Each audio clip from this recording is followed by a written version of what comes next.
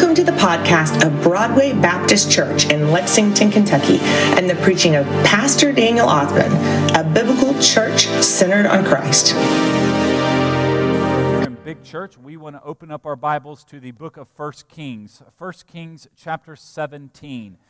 1 Kings 17, we're going to be looking at this scripture here, and then in a little bit, we will flip over in our Bibles to the New Testament book of Luke chapter 4. 1 Kings chapter 17, and then later in Luke chapter 4. We are in the midst of 40 days of prayer and fasting as a church. Remember, what are we fasting for? We're fasting and praying for revival, for God to move mightily in our lives, in our church's life. 3 weeks from today, we have an evangelist from Weatherford, Texas, that is right outside of Fort Worth. His name is Ronnie Hill. And he was actually here last year, and it was so good of a revival, and folks enjoyed him so much. And he likes Lexington because he's a cowboy. He got to go see Keeneland. He was telling me they have different types of horses down there. He lassos cows, and here they race horses. But he loves horses, and he's coming back in 3 weeks. He'll be preaching here in 3 weeks on the 23rd, and he'll be here Sunday morning, Sunday night, and then on Monday, Tuesday, and Wednesday night. And we have dinner all 3 of those nights. And then we have a daytime service on Tuesday for folks who don't get out at night. We'll have, our deacons are actually catering food for everybody from Texas Roadhouse at 11:45 for Tuesday at lunch, the lunchtime revival service. So it's going to be a fantastic revival. We are praying for that as a church in anticipation for a mighty move for God. So that's what we're praying for, part of our prayer for revival for that. So in the midst of that, the sermon series I'm preaching on leading up to our revival is different events and seasons that we see in the scriptures of time for spiritual renewal. And today's message is going to be about Elijah. Elijah, if you remember a couple of weeks ago, we saw what happened with Elijah, how after he called down fire from heaven, he actually went into despair and depression because Jezebel was threatened to kill him, so he ran away, and God spoke to him in a whisper and got a hold of him and said, Elijah, what are you doing? What are you up to? And he just like that, he still speaks to us today.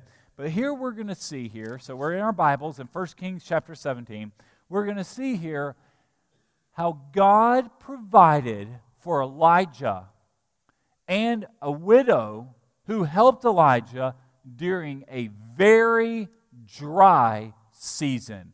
In fact, the Bible says it was a famine.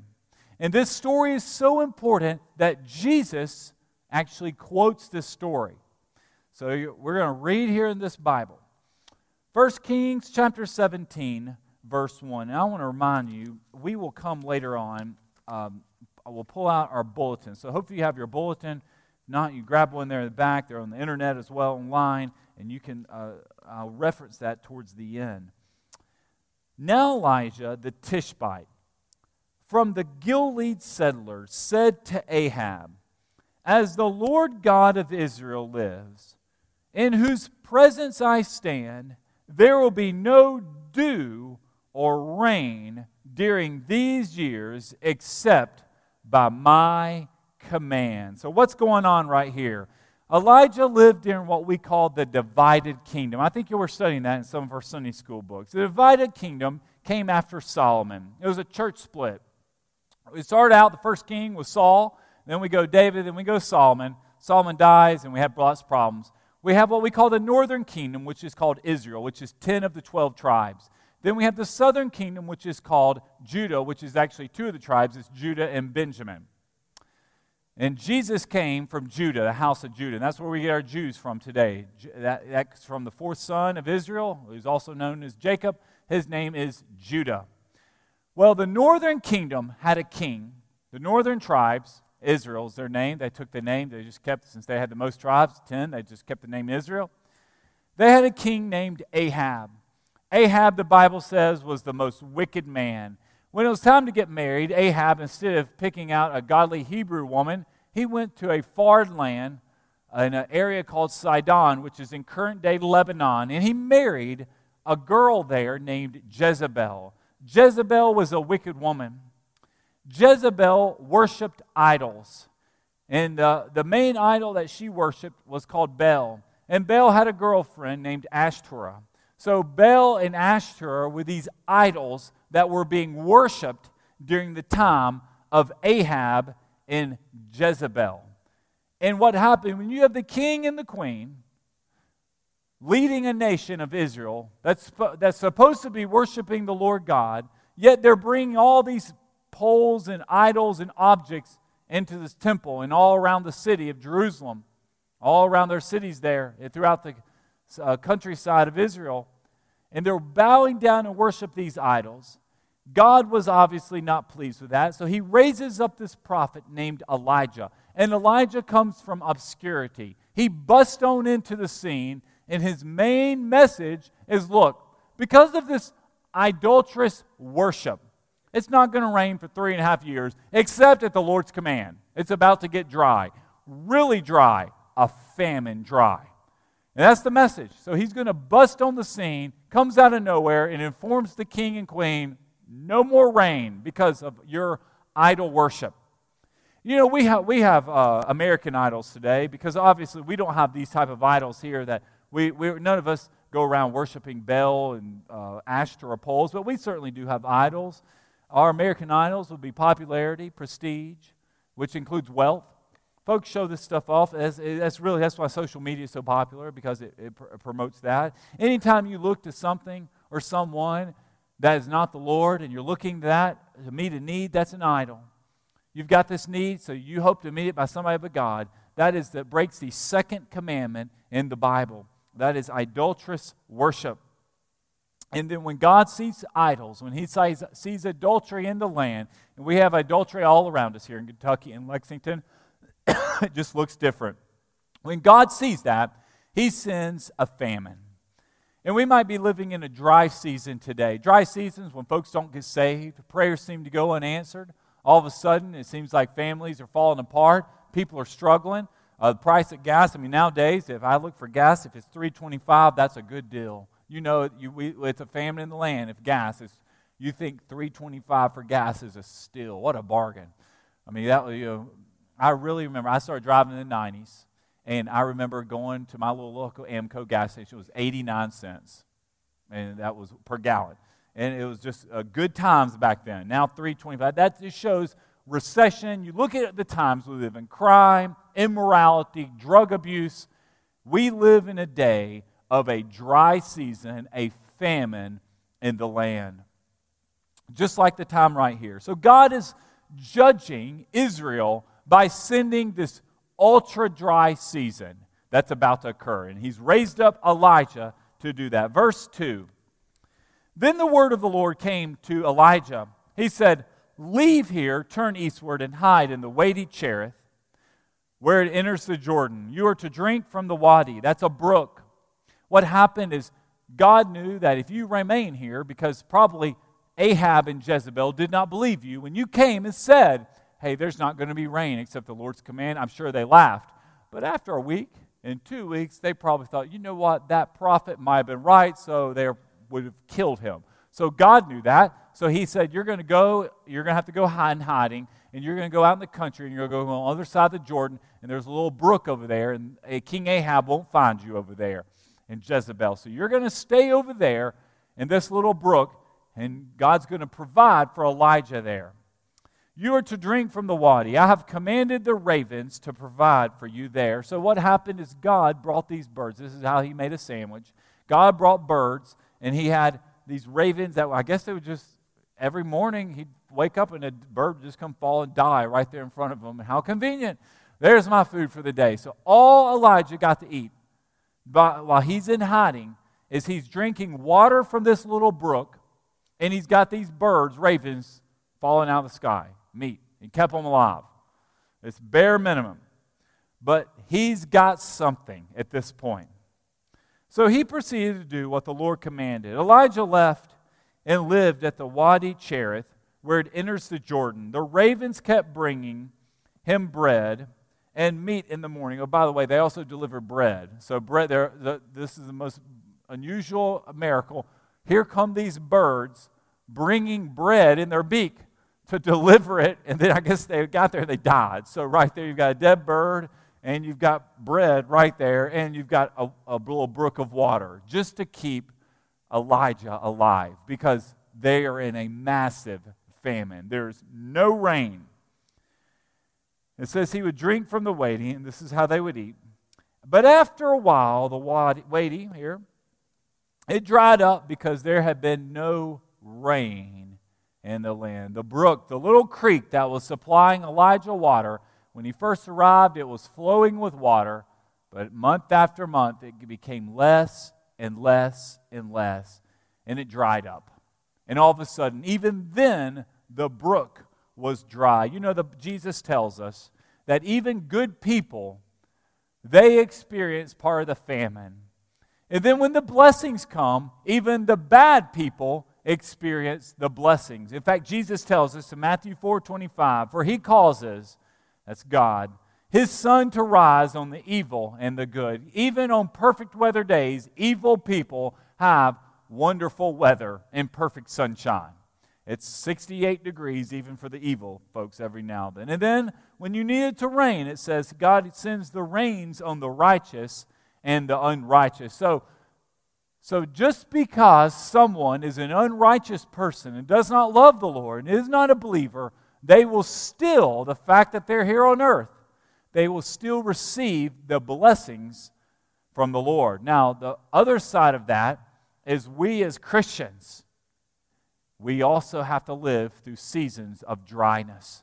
And some of you this morning might be here, and you could be very likely in a dry season in your life, where you look at your life and you think, Pastor, we're struggling. It is difficult times, tough days, problems at home, problems with finances, out of control inflation, which is absolutely, everything costs so much more now. It's just more. And you feel like God is distant and far away from you. He's not close. Your prayers aren't being answered. What you had planned and hoped for, it just doesn't seem to be coming to fruition. And then all of a sudden in verse 7 for Elijah, this happens to us. What we had been relying upon, our finances, that income, it dries up and it's gone. What you had been living off of, it's no longer there. You know, this was very similar to what David said in the most famous of all Psalms, Psalm 23, verse 4. I want to read it for you. It says, yea, though I walk through the valley of the shadow of death. David went through this valley. The shadow of death is a famine. The shadow of death is a dry season. The shadow of death is when you just don't know. You don't know how ends are going to meet. You don't know what God's plan is. And even though when you're in this valley, David cried out, Psalm 23:4, I will fear no evil, for you are with me. Your rod and your staff, they comfort me. Lord provides for us even in valleys. And that's what we're about to see here with Elijah. And I think for us spiritually, as a church family, as we're going through a 40 days of prayer and fasting and a focus on Lord, you always examine yourself. Say, Lord, there's some days I feel very close to you, and other days you are distant. And we're going to see what to do when you feel you are in that famine, that dry day, that dry season in your life. Look back here in 1 Kings chapter 17. Look what happens now. This little brook, this wadi, it was running out of water. And this is what's amazing about the Lord. He provides for us even when we run out. It says in verse 8, then the word of the Lord came to Elijah. Get up, go to Zarephath that belongs to Sidon and stay there. Look, I have commanded a woman who is a widow to provide for you there. What's amazing about that passage, that first word, get up. Do you know a lot of times we have to the Lord has to tell us, all right, it's time to move. The resource that you've been relying upon, it's gone. Things change. There's times in our life that the Lord has to tell us, okay, it's time to make a move. It's time to change jobs. It's time to break up with that person. It's time to move to a new community. It's time to have that talk that you've been putting off for so long. God told Elijah, okay, you've been sleeping, you've been laying around too long. Get up, Elijah, come on. It's time to do something. Elijah moves when the word of the Lord comes and speaks to him. He moves at God's command. That's when we should have the same obedience that Elijah has. Elijah's not doing anything at his own whim. He's following the Lord. And he's realizing, okay, the water's gone. Might still have my bread. I've got my dead birds here, but there's nothing to drink. So the Lord does a true miracle right here. This isn't just some random place he picks out. He wants to stick it to Jezebel. Jezebel was from this area called Sidon. Sidon is along the Mediterranean coast in current-day Lebanon. It's north of where Elijah's at. It's north of Israel. God told Elijah, says, you're going to pack up because we've run out of water here. And the famine's getting worse. And you're going to go to where Jezebel, the queen, the evil queen, is actually from. And in this wicked town that worships Baal, that people don't worship the Lord there, you are going to be provided for. So the Lord is leading Elijah to this place that would seem like the most unlikely place for God to do a miracle. And that's what's amazing. Even you might live here in Lexington and Kentucky, and you feel this place is immoral, and there's just wickedness all around, out of control, a crime, drugs, alcohol. It's rampant, immorality. God performs miracles even amidst the most wicked and sinful cities. And he's doing it right here in this city. Zarephath is where Jezebel is from. It's a little town just south of Sidon. It's that entire Sidon region. So he has selected this widow who's about to die, and a miracle is going to occur. So read along in your Bibles. Look what it says here. So Elijah got up, and he went to Zarephath. When he arrived at the city gate, there was a widow gathering wood. Elijah called to her and said, please bring me a little cup, or bring me a little water in a cup, and let me drink. As she went to get it, he called to her and said, oh, and please bring me a piece of bread in your hand. So what's happening here is Elijah sees this woman responded. She's going to go get some bread. She's going to get some water. And then she recognized, hey, since you're going to go ahead and get some water, why don't you go grab me some bread too, because I'm really hungry. It's kind of like he sees someone is responding well, so I'll just cash in and try to get some more. Keep going here. I had the children came downtown. We were down at some race event last night, and I had to take the children and take them into this little, basically gas station and buy them junk food. So we're standing there. They each get one item. Do you know every register you walk up to? Okay, and I'm trying to think, okay, this is going to cost like $8 or $9. You walk up to the register. There's 15 other items all around the register that are always for sale. And the goal is you walk up there and the people are like, oh, well, I need this and this and this. So the 3 items you bought end up becoming 7 items. That happened to me yesterday. My $8 became $15 like that because all of a sudden we had to have these other things, I guess, to make it in life. So I go to get 3 things and I literally came back with 7.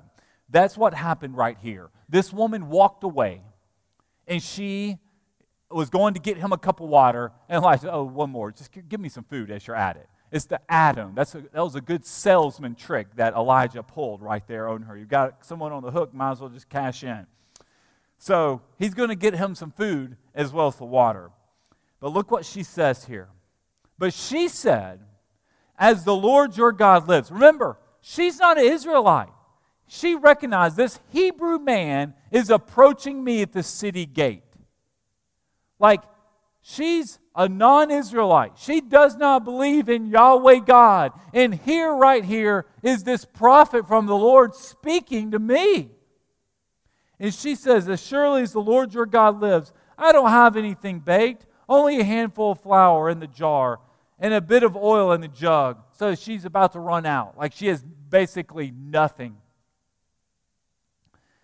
And it goes on to say, just now I'm gathering a couple of sticks in order to go prepare it for myself and my son so we can eat it and die. That's how desperate they are. They had come to the point where they literally had this much left of flour and oil. They were ready to die. They're going to go gather their sticks, build one final fire, and pass away. They knew they were starving to death in this famine. And then just at the right time, God sent this prophet, Elijah, to catch her as she was gathering her sticks for her suicide mission. Do you see the Lord's providence involved in this? Then Elijah said, don't be afraid. Go and do as you've said. But first, make me a small loaf from it and bring it to me. He won't that meal. Elijah said, you do what you say. Go get those sticks, but remember to bake that bread like we said. So he's still wanting his food because Elijah's suffering from the famine as well. And his brook dried up. He had to move. Afterward, you may make some for yourself and your son. For this is what the Lord God of Israel says. Notice Elijah, he's a bold man. He's saying, ma'am, you need to go ahead and feed me first. I want to eat first. But then you and your son, y'all are going to get some leftover food. But this leftover food, it's never going to end. The Lord said, for this is what the Lord said, the flour jar will not become empty, and the oil jug will not run dry until the Lord sends rain on the surface of the land. God is performing a miracle, saying, ma'am, because you met this prophet's needs, here in this wicked town, your little flour jar, your oil jar, you will never run out of food. God will continue. The more you pour, the more it fills up. It's a continuous miracle that the Lord is doing. So Elijah stays with this widow and her son, and they never run out of food. And she went to go prepare for her funeral and her service, but instead of dying, she receives the blessing from the Lord. God's provision during the famine. It never runs dry. Verse 15. So she proceeded to do according to the word of Elijah. Then the woman, Elijah, and her household ate for many days. The little jar just kept refilling, automatic refills. The flour jar did not become empty, and the oil jug did not run dry, according to the word of the Lord he had spoken through Elijah. Folks, don't miss this. God used the most unlikely person in the most unlikely, wicked place to provide for the prophet Elijah. And this is a dry famine season. This lady is a victim of the famine, and now she receives a blessing. That is what's going on here. The amazing thing about this story, Jesus talked about it. Folks, if Jesus talked about this story, we need to know it. So we need to keep our finger here in 1 Kings chapter 17. Now flip over in your New Testament book of Luke. This is why you need to know this story. This occurred 800 years before Jesus. And Jesus knew his Bible. He knew this story, what God was doing here. Luke chapter 4, verse 24. Jesus was from a little town called Nazareth, or he was from Bethlehem. He grew up in Nazareth. That's where he was raised, in Nazareth. Went to Nazareth synagogue. He went to Nazareth school. He learned he had his brothers there. His dad taught him how to be a carpenter. He had his little trade shop. He made some chairs and rocking chairs and whatever else you wanted. But then when he was 30 years old, he was just a regular guy, an obedient guy, loved his mama Mary, single man, 30 years old. When he was 30, God called him and said, son, you know it's time. And he went down to the Jordan River and he was baptized by John the Baptist. And that launched his ministry. And what does he do? Right after he begins his ministry, he comes back to his hometown synagogue. But remember, when he left Nazareth just a regular old guy. He came back a man with a 3-year ministry, preaching and teaching the word of the Lord.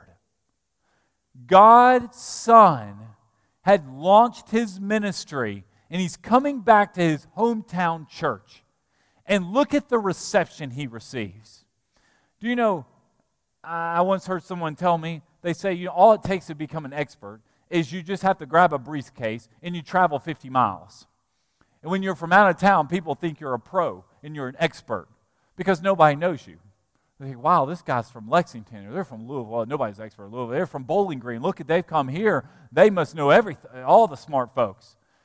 And that's why our evangelist in 3 weeks, he's coming from Texas. That's where the great state of Texas, he's going to come here. He's going to share with us the word of the Lord. Well, that's what Jesus, he's going back to his hometown. And he gets a very cold reception. They don't care. They look at him and say, aren't you Joseph's son? Isn't your mama Mary? We know your brothers and sisters. Didn't you grow up on that pew right there? Who do you think you are? Jesus, you're a carpenter. Look what happens here. Verse 24, Luke 4:24. Jesus told them, truly I tell you, no prophet is accepted in his hometown. Folks, if God, you talked about God calling someone to be a preacher, God calling someone innocent to the ministry. When God calls you, one of the most hardest places for you to serve is going to be at your hometown church. For me, that would be Shades Mountain Baptist Church in Birmingham, Alabama. I would go back there, those folks would look at me and go, I remember Daniel. I know his mom and dad. He used to be in the choir. He used to be on the stage crew. He did this. I mean, it's just a hometown. They know my sister. They know Sherry's family. I mean, it's just there's no acceptance there. That's what it's like with hometown ministry. Because folks still think of you like you're 9. For whatever reason, it's like, you never grew up. You're a little boy, a young lad. And they'll hold everything against you, everything you've done in life, forever and ever. Have you ever gone to a funeral and you notice people start telling stories about people from when they were 4 and 5? I mean, that's hometown life. You go back so far before anybody even knows.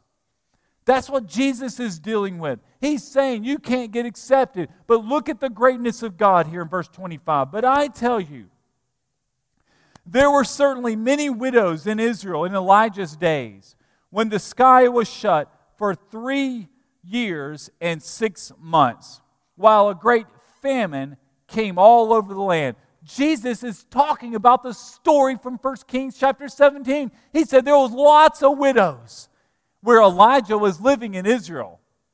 I mean, but that's not where God sent him to. He didn't send him to the widow in Jerusalem. He didn't send him to the widow in Samaria. No, he chose someone at the capital of Baal, of the most wicked city on earth, of where Jezebel is from.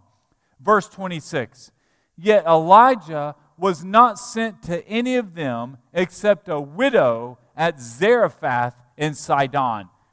God sent the prophet not to the hometown area, but to all the way to a foreign land. And God's provided through that widow to meet Elijah's needs because she was receptive. Do you know what Jesus is telling the story about? Jesus grew up in Nazareth. That was his hometown there in that region of Galilee. And he was preaching the gospel there, and they rejected him. This is a prophecy Jesus is making. He's saying, you're rejecting the Son of God's message here in Galilee. But you know what? That means the gospel, it's not going to stay here in Galilee and Israel. It's going to go to the Gentile nations. It's going to go to the uttermost parts of the earth. We are recipients of the gospel because these people in Nazareth and Galilee, folks, they rejected it. They rejected the message of Jesus. So God's like, well, if that's how it's going to be, fine. I'll just take the good news to everyone. And that's what happens here with Elijah. They wouldn't accept him in this little community and where he was from, so he had to go to a faraway land. What this means for us today, many times during dry seasons, when you're in a season of famine and drought, it's going to be very unlikely people in unlikely places that will speak truth in your life. And you might be in that season right now where you're considering different churches, you're considering a change in your life, you're looking and say, God, I need to address some problems, I need to make a move. You're in this unique dry season, and God is speaking to you through the most random person. This woman is a widow. All she had was a son, and she had this much flour and this much oil, and she was gathering sticks to go die. Like she's about to pass away, and that is who God chose for his prophet. That is whom God chose to provide. You know, Elijah is important. Elijah never died. He was caught up. He's one of the few people on earth. Even Jesus experienced death, and he was only dead 3 days. Only 2 folks in the Bible didn't die, Enoch and Elijah. And that's, so Elijah is a special prophet. So what happens here is God chose this unlikely person to provide for Elijah during the famine. And I think the principle for us, when we are amidst a famine, when we are amidst difficult times, we need to be aware our faithfulness to the Lord, it remains the same. So here it is. Pull out your bulletin right here. We're going to wrap this up with these, what to do during a dry season. You might be in a dry season this moment right now. You're in a famine, you're in a drought. What do? Number 1, remind yourself, God has not forgotten about you. He hasn't. Elijah sat there and watched that little brook run dry. His resources ran out. God knew where Elijah was. He was over there at that brook, and he knew he needed to travel 200 miles somewhere else. He provided for his prophet. Number 2, don't take matters into your own hands. One of the great things about Elijah, during the famine, he only moved at the word of the Lord. That's why, folks, last Sunday I preached about fasting. It is so important before you make a major decision that you have prayed and fasted about that decision. Because then you'll have the confidence knowing, hey, I've prayed about this, I've fasted about this, I'm going to take action now. But if you haven't done that, if you're just willy-nilly doing whatever, you will find yourselves making decisions that are not in God's will, that are not God's plans for you.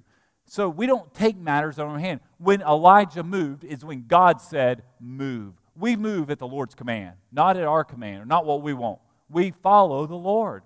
Number 3, even the prophet suffers during the famine. Folks, all of us are going to go through seasons of dryness and drought. The great thing about a season does come to an end. There's not any eternal drought. God will eventually send the rain. One day it will warm up or cool down, whatever type of drought we're in, where it's freezing or blazing hot. And everyone suffers. Inflation costs everybody more. No matter what you're buying, it's just going to cost more. But we, during times of dryness and dry seasons, we remain steadfast to the Lord. We cannot allow a dry season in your life to waver with your commitment to God. You don't drop out of church because something happened.